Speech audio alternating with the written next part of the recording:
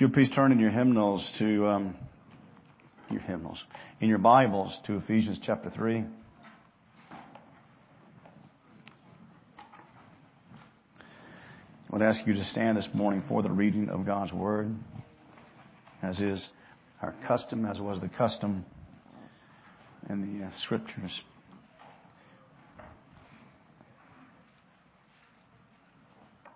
Start reading in chapter 3 and verse 11.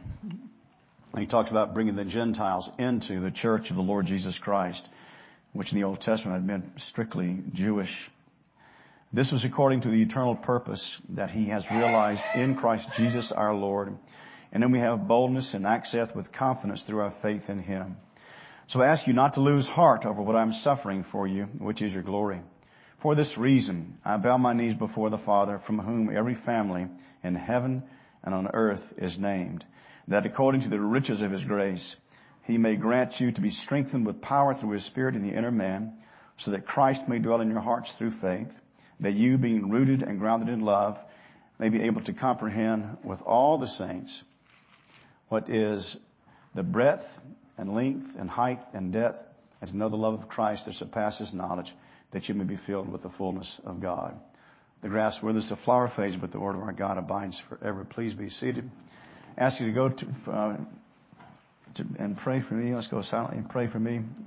Pray for yourselves as you sit in the proclamation of God's Word this morning, that God would bless both sides of the pulpit. Let's pray.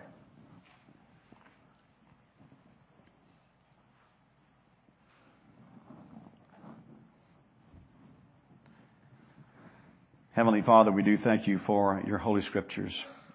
Thank You, O God, for calling me to this service. I do thank You, Lord, for Your grace.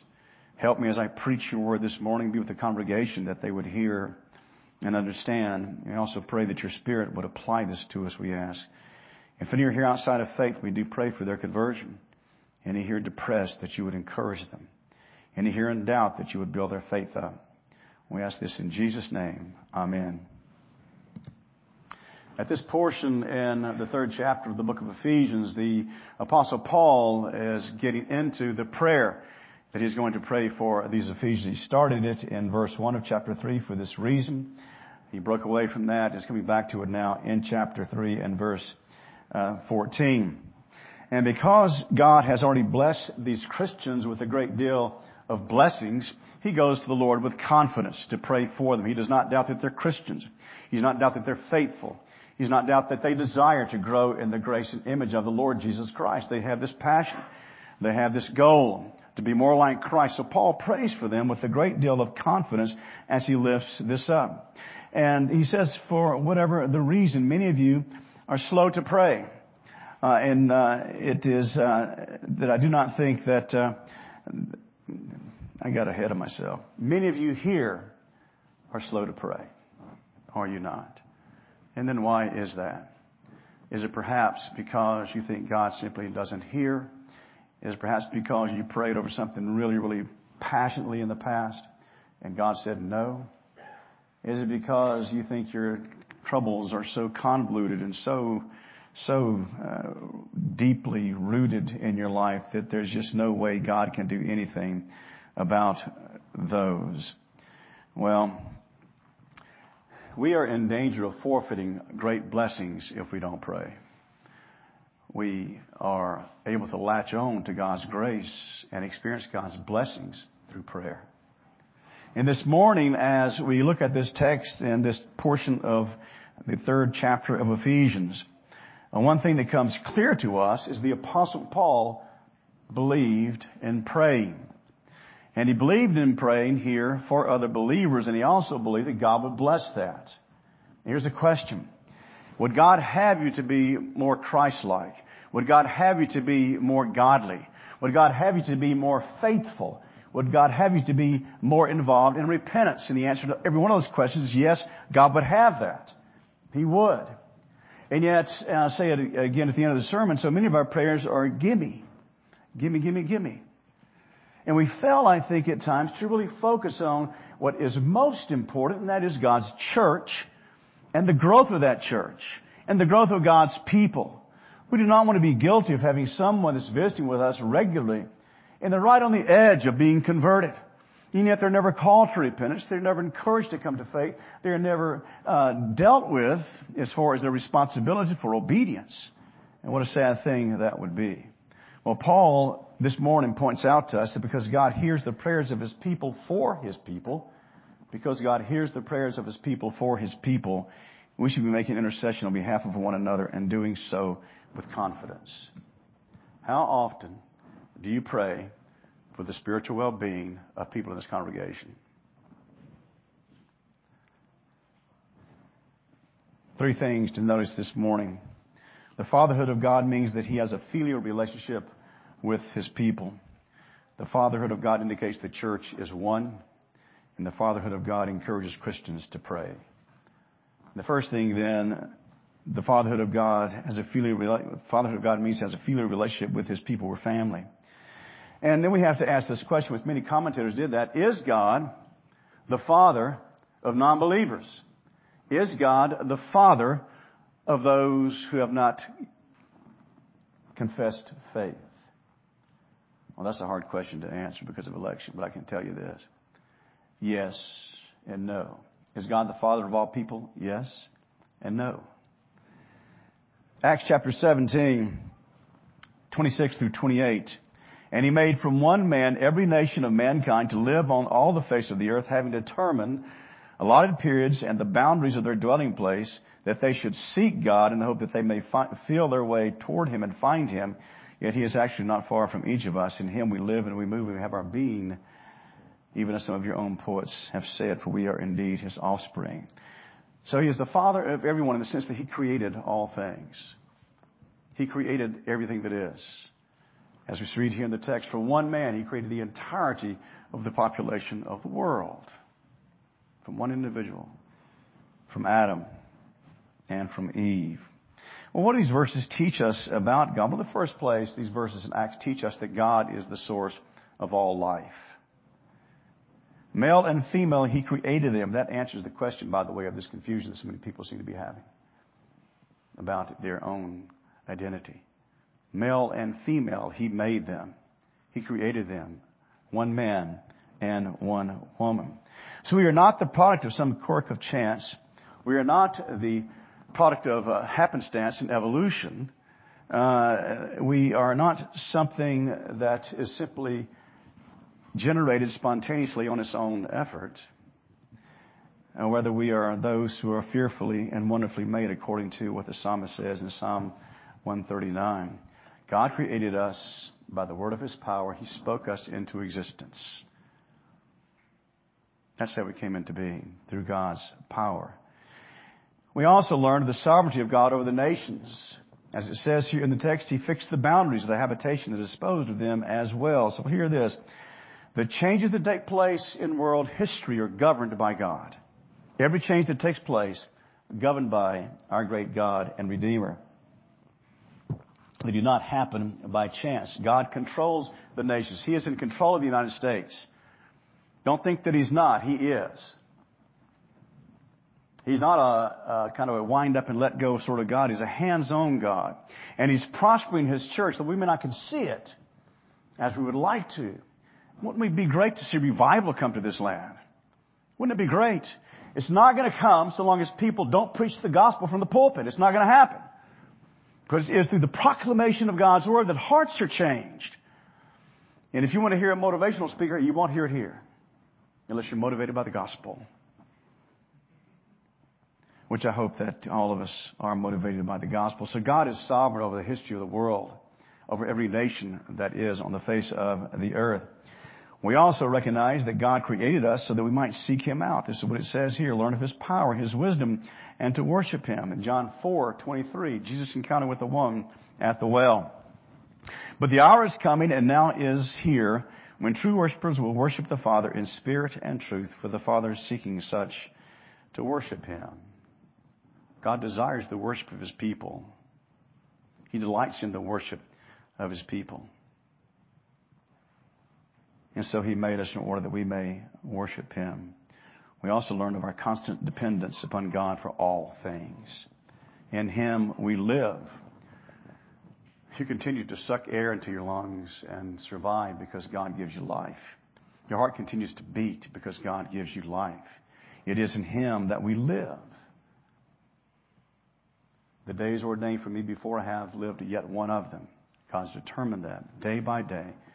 The entire time we're on this earth, God has His hand upon us, sustaining us. In Him we move. We get about, we move about. In Him we move, and by His working we move. For we are being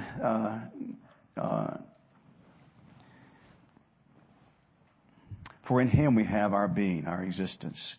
If I'm reading this to you, it would be impossible to express in a more emphatic language our entire dependence upon God. It would be impossible to express in more emphatic language our dependence upon God, our entire dependence upon God. And if you recognize this and you want to, let's say, get another job, or you want to have babies, whatever the case may happen to be, that God grants those to you. He grants His children. He grants you a new job. You see, if we gather and understand that God's hand is upon me, providing all things for me, then what happens is we give glory to God. We praise God, and that strips away humility, and it strips away self-centeredness and arrogance. Well, God then is the Father of all by virtue of His creative power. But He is not the Father of all people, as Paul uses the word here in the text. For this reason I bow my knees before the Father. Those who reject the gospel of the Lord Jesus Christ cannot call themselves children of God. Those who rejected Christ cannot call themselves children of God. As a matter of fact, the Bible says they are children of wrath and sons of disobedience. But not God's children in the sense that Paul uses it here. And they abide under God's displeasure as they live their lives day in and day out. But for the Christian, for those who are trusting the Lord Jesus Christ for their Savior, it is an entirely different situation. For as believers, we are indeed God's children. And Jesus tells us in the Lord's Prayer, our Father, pray in this way then, our Father, which art in heaven. So there Christ clearly expresses to us the way that we look at God is not as some deity that is far away, or not as some deity that is uncaring, but rather we look at God as a loving Heavenly Father. And we should continue to think of God in those terms. He loves me. He wants to bless me. He wants me to love Him. And He gives me grace to love Him. And He gives me grace to worship. And He gives me grace to understand the things of Scripture. Because He loves me, and God intends good for His people all the time. We address God in the same way that Jesus did. Think about that.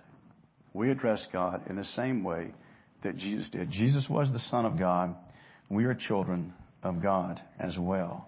And yet there's a glaring difference between Christ's sonship and our sonship. Jesus is God's Son by nature. Eternally, the second person of the Godhead, at a point in time, taking flesh upon Himself to be the Son of God born into this world through a miraculous working of the Father who was in heaven. He was conceived by a miracle. We, on the other hand, are daughters and sons by adoption. We are His. If I were to adopt a child legally, and that child became a legal heir, then what was mine would be a part of His as a child of mine. So we are heirs with the Lord Jesus Christ, but Christ again is God's Son by right. We're not. Let me read this to you. John 1:11 and 13. He came to His own, and His own people did not receive Him. But to all who did receive Him and believed in His name, He gave the right to become children of God, who were born not of the blood, nor the will of the flesh, nor the will of man, but of God. In that text in Galatians 4, in the fullness of time had come, God sent forth His Son, born of a woman, born under the law, to redeem those who were under the law, so that we might receive adoption as sons. And because we are sons, we cry, Abba, Father. So we are adopted into God's family. What is adoption? Adoption is an act of God's free grace whereby we are received into the number and have a right to all the privileges of the children of God. We are received into the family of God by the work of God through His adopting us into His family. Let me read a quote by J.A. Packer. Only those who look to Jesus as mediator and sin bearer and go to God through Him have any right to call on God as His children. Another quote from another commentator. There is no such thing as in Scripture as the universal fatherhood of God that saves all men. So at the end of the ages, we're going to have a great homecoming and everybody's going to be there. Adolf Hitler's going to be there. Those who've hated the name of Christ are going to be there. No, that's not what's going to happen. That's not what's going to take place at all. Rather, again, the sons of disobedience will be revealed at that day. And keep this in mind. Were it not for Jesus and His work on our behalf, here we should be filled with love and appreciation and gratitude for Christ. If it were not for Jesus, we would by no means have an opportunity or a chance of being one of God's children. It simply wouldn't happen. So all because of the Lord Jesus Christ, we are able to be saved and brought into God's family. The second thing is that the fatherhood of God signifies the church as a singular family. Paul has already pointed out that Jews and Gentiles are one. That was not the case prior to the coming of Christ. They had that wall in the temple that separated the Gentiles from the Jews. He says Christ has broken that wall down. He's broken it down. He made us both one, he says. He's broken down the wall of hostility. And so that we have a common Savior then with those outside of our particular fellowship, with those who are all over the world. We are one body in the Lord Jesus Christ, whether here or in Africa. When I was in Africa quite a few years ago now, preaching at the college, I went to a church called Zion is the name of it. And it was just like being at home to be with these people and worshiping our God with these people, though they were different culture, a different color, different language, and for the most part, yet we were able to worship and fellowship with these people because Christ unites us. We are one in the Lord Jesus Christ. And hear this. Because we have been adopted into God's family, we have certain privileges as the children of God. You have the privilege of coming before God to worship Him. He accepts your worship. We have the privilege of confessing our sins and being forgiven by God for our sins. We have the privilege and the freedom to fellowship with one another and to encourage one another and to pray for one another. We have the freedom to be relieved of fear. What does John say in his epistle? Perfect love casts out fear. This is believers. Because we have an all-powerful God in heaven who rules over us, who has His hands upon us. And the moment that we die, He takes us to Himself. We should never be afraid of anything. We shouldn't be afraid. I know that we are. But we shouldn't be afraid. What did Jesus say? Don't fear the one who can kill the body. Don't be afraid of that one. Rather, fear the one who has the power to throw body and soul into hell. That's the one you fear, which is none other than God Himself. Freedoms, privileges that we have as Christians. Freedom to pray. But there are responsibilities placed upon us as well. We are to love the Lord our God with all of our heart, all of our soul, all of our strength, all of our mind. That is an obligation that's placed upon us once we become believers. We are to do that.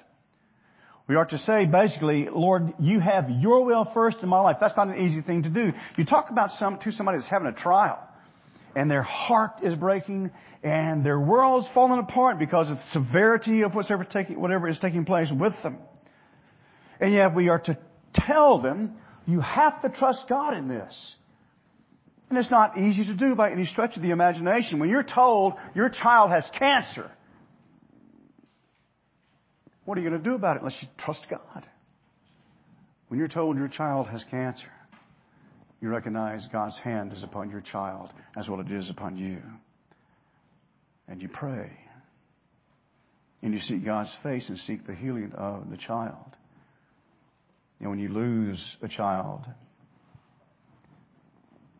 the great comfort of that time is the gospel. the gospel of the Lord Jesus Christ. That's the great comfort that we have in living in this world. We have responsibility to trust God in all things, to keep His commandments. We are to love God. We are also supposed to love one another. That is an obligation that we have as Christians, to love one another and to love one another deeply. And then, as we consider that we are children of God, we come to Matthew 5:48, that mandate. You are to be perfect as your Father in heaven is perfect. That's the mandate for us. That's our responsibility as Christians. You don't cop out by saying, well, I can't be perfect. Didn't say you could. That's the goal. That's the goal that Christ has given to us. You are to be perfect as your Father in heaven is perfect. That's the goal that we are trying to reach in our lives day by day, moment by moment. And then we recognize that God's family includes all of those who have ever lived. The family on earth and the family in heaven. It says here in the text, from whom the entire family in heaven and on earth is named. What does that mean? The Father, for this reason I bow my knees before the Father, from whom the whole family, every family in heaven and on earth is named. It means that we have been given the name of God placed upon us by God Himself. That everybody who is a part of the church has that name placed upon them by God Himself. And so that now you see we reflect the character of God as Christians. Not perfectly, not all the time, but we're supposed to. And there must be in the life of a professing believer evidences of sanctification. There must be. Because there's no such thing as a Christian who doesn't grow in grace. So that has to be there. It may be just a glimmer at times, but it has to be there. And so the whole family named from Him, those on earth, the church throughout the world, and then those in heaven. Let me read something to you. One commentator said this: if we fail to understand the church includes the church in heaven, we fail to understand the unity of the church includes those in heaven now, the unity of the church which is united through the Lord Jesus Christ, he says we fail to grasp the value and the reality of what this is saying to us. And so let me read very quickly to you from the book of Hebrews in the 12th chapter. And it's verses, starting in verse 20. For they could not endure the order that was given. If even a beast touch the mountain, it shall be stoned. It's talking about at Mount Sinai. Indeed, so terrifying was the sight that Moses said, I tremble with fear. But you have come to Mount Zion, the city of the living God, the heavenly Jerusalem, and to the innumerable angels in festival gathering, and to the assembly of the firstborn who are enrolled in heaven, and to God, the judge of all the earth, to the spirits of the righteous made perfect, and to Jesus, the mediator of a new covenant, to be sprinkled with the blood that speaks better than the word of the blood of Abel. Do you see what he's saying here? That as opposed to those in the Old Testament who saw the evidence of God's presence there on the Mount Sinai, with the thundering and the lightning and the voice that was terrible and the shaking of the mountain and so forth, we're not there. He says, rather, we have come to Mount Zion. We are a part of God's family. And we have entered into a relationship with God that includes those who are in heaven. And this should be a great comfort to us. We should not have any fretfulness about those who have died and gone on to glory. We shouldn't fret about that at all. Their life is better than ours at this point. We have come to Mount Zion, to the place where God dwells, to innumerable angels, and to Christ Himself. Think about that. We dwell in Zion. We dwell in the church. We dwell in the place where God dwells richly. And we feed upon His Word, and we feed upon His being as we grow and is used as His Holy Spirit quickens us. It causes us to be more like the Lord Jesus Christ. Then the last thing is the Fatherhood of God encourages Christians to pray. As Paul says, for this reason, I bow my knees before the Father. Oh, what reason is that then? Well, he looks to the back. He looks at what he said previously. Because you Gentiles are fellow heirs. Because you Gentiles are members of the same body.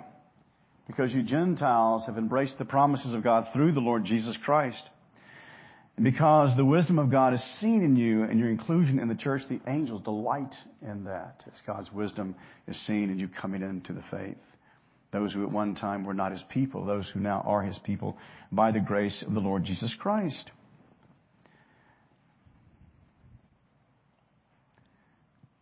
Motivation for prayer is based in God's faithfulness, His love, His willingness to hear us always.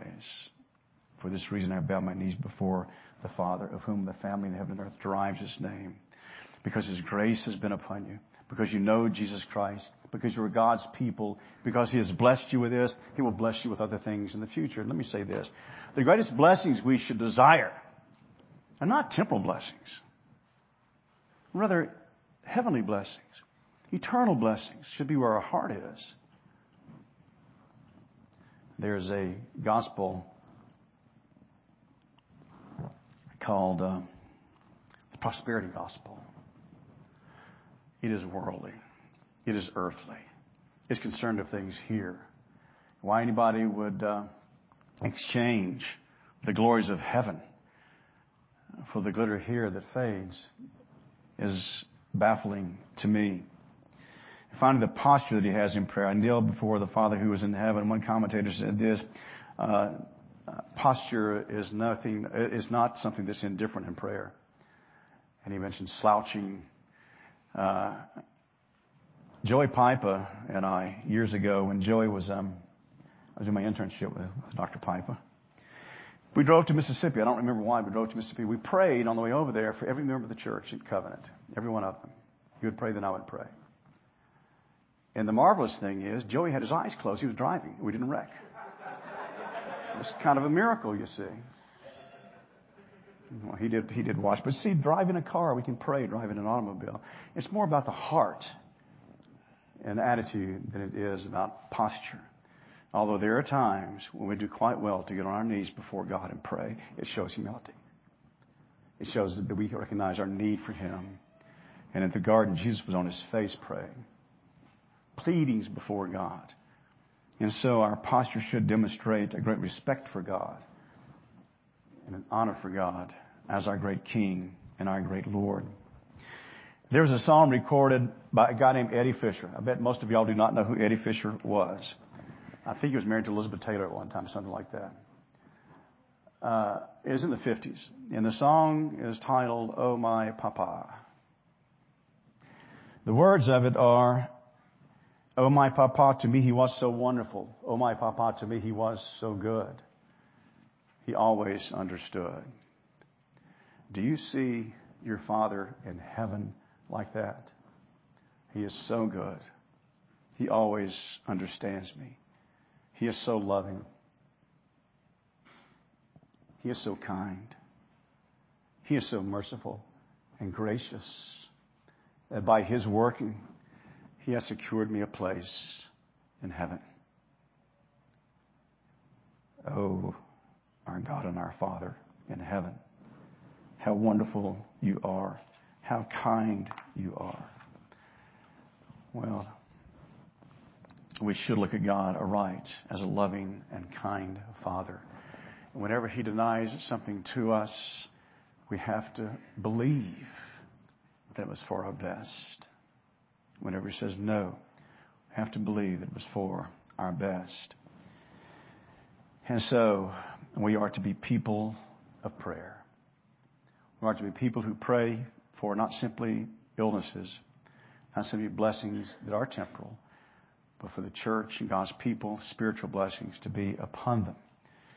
That's something that we really, really need to pray about. Alistair Begg quoted somebody, I don't know who it was, but he said at prayer meetings, we spend more time praying to keep people out of heaven than we do to get the wicked into heaven. And by that he meant we pray for healings and focus on that. And he said that, I don't remember who was quoting, I do not know, but that we ought to be also spending much time in praying for those who are lost, that they may come to faith in the Lord Jesus Christ. Cherish these spiritual gifts more than the temporal gifts and live under the idea that God's hand is always upon you. He's always aware. He's a loving Father. When you're hurting, He's aware. When you're in need, He is aware. When you're rejoicing, He is aware. But have that mindset that God is always with me. He always looks at me. He is always concerned with my life. And then what a comfort in the time of loss are these words by the Apostle Paul. To know that the church of the redeemed, that heaven's filled with people there. Filled with them. People that you know that have died and gone to glory. They're there in heaven.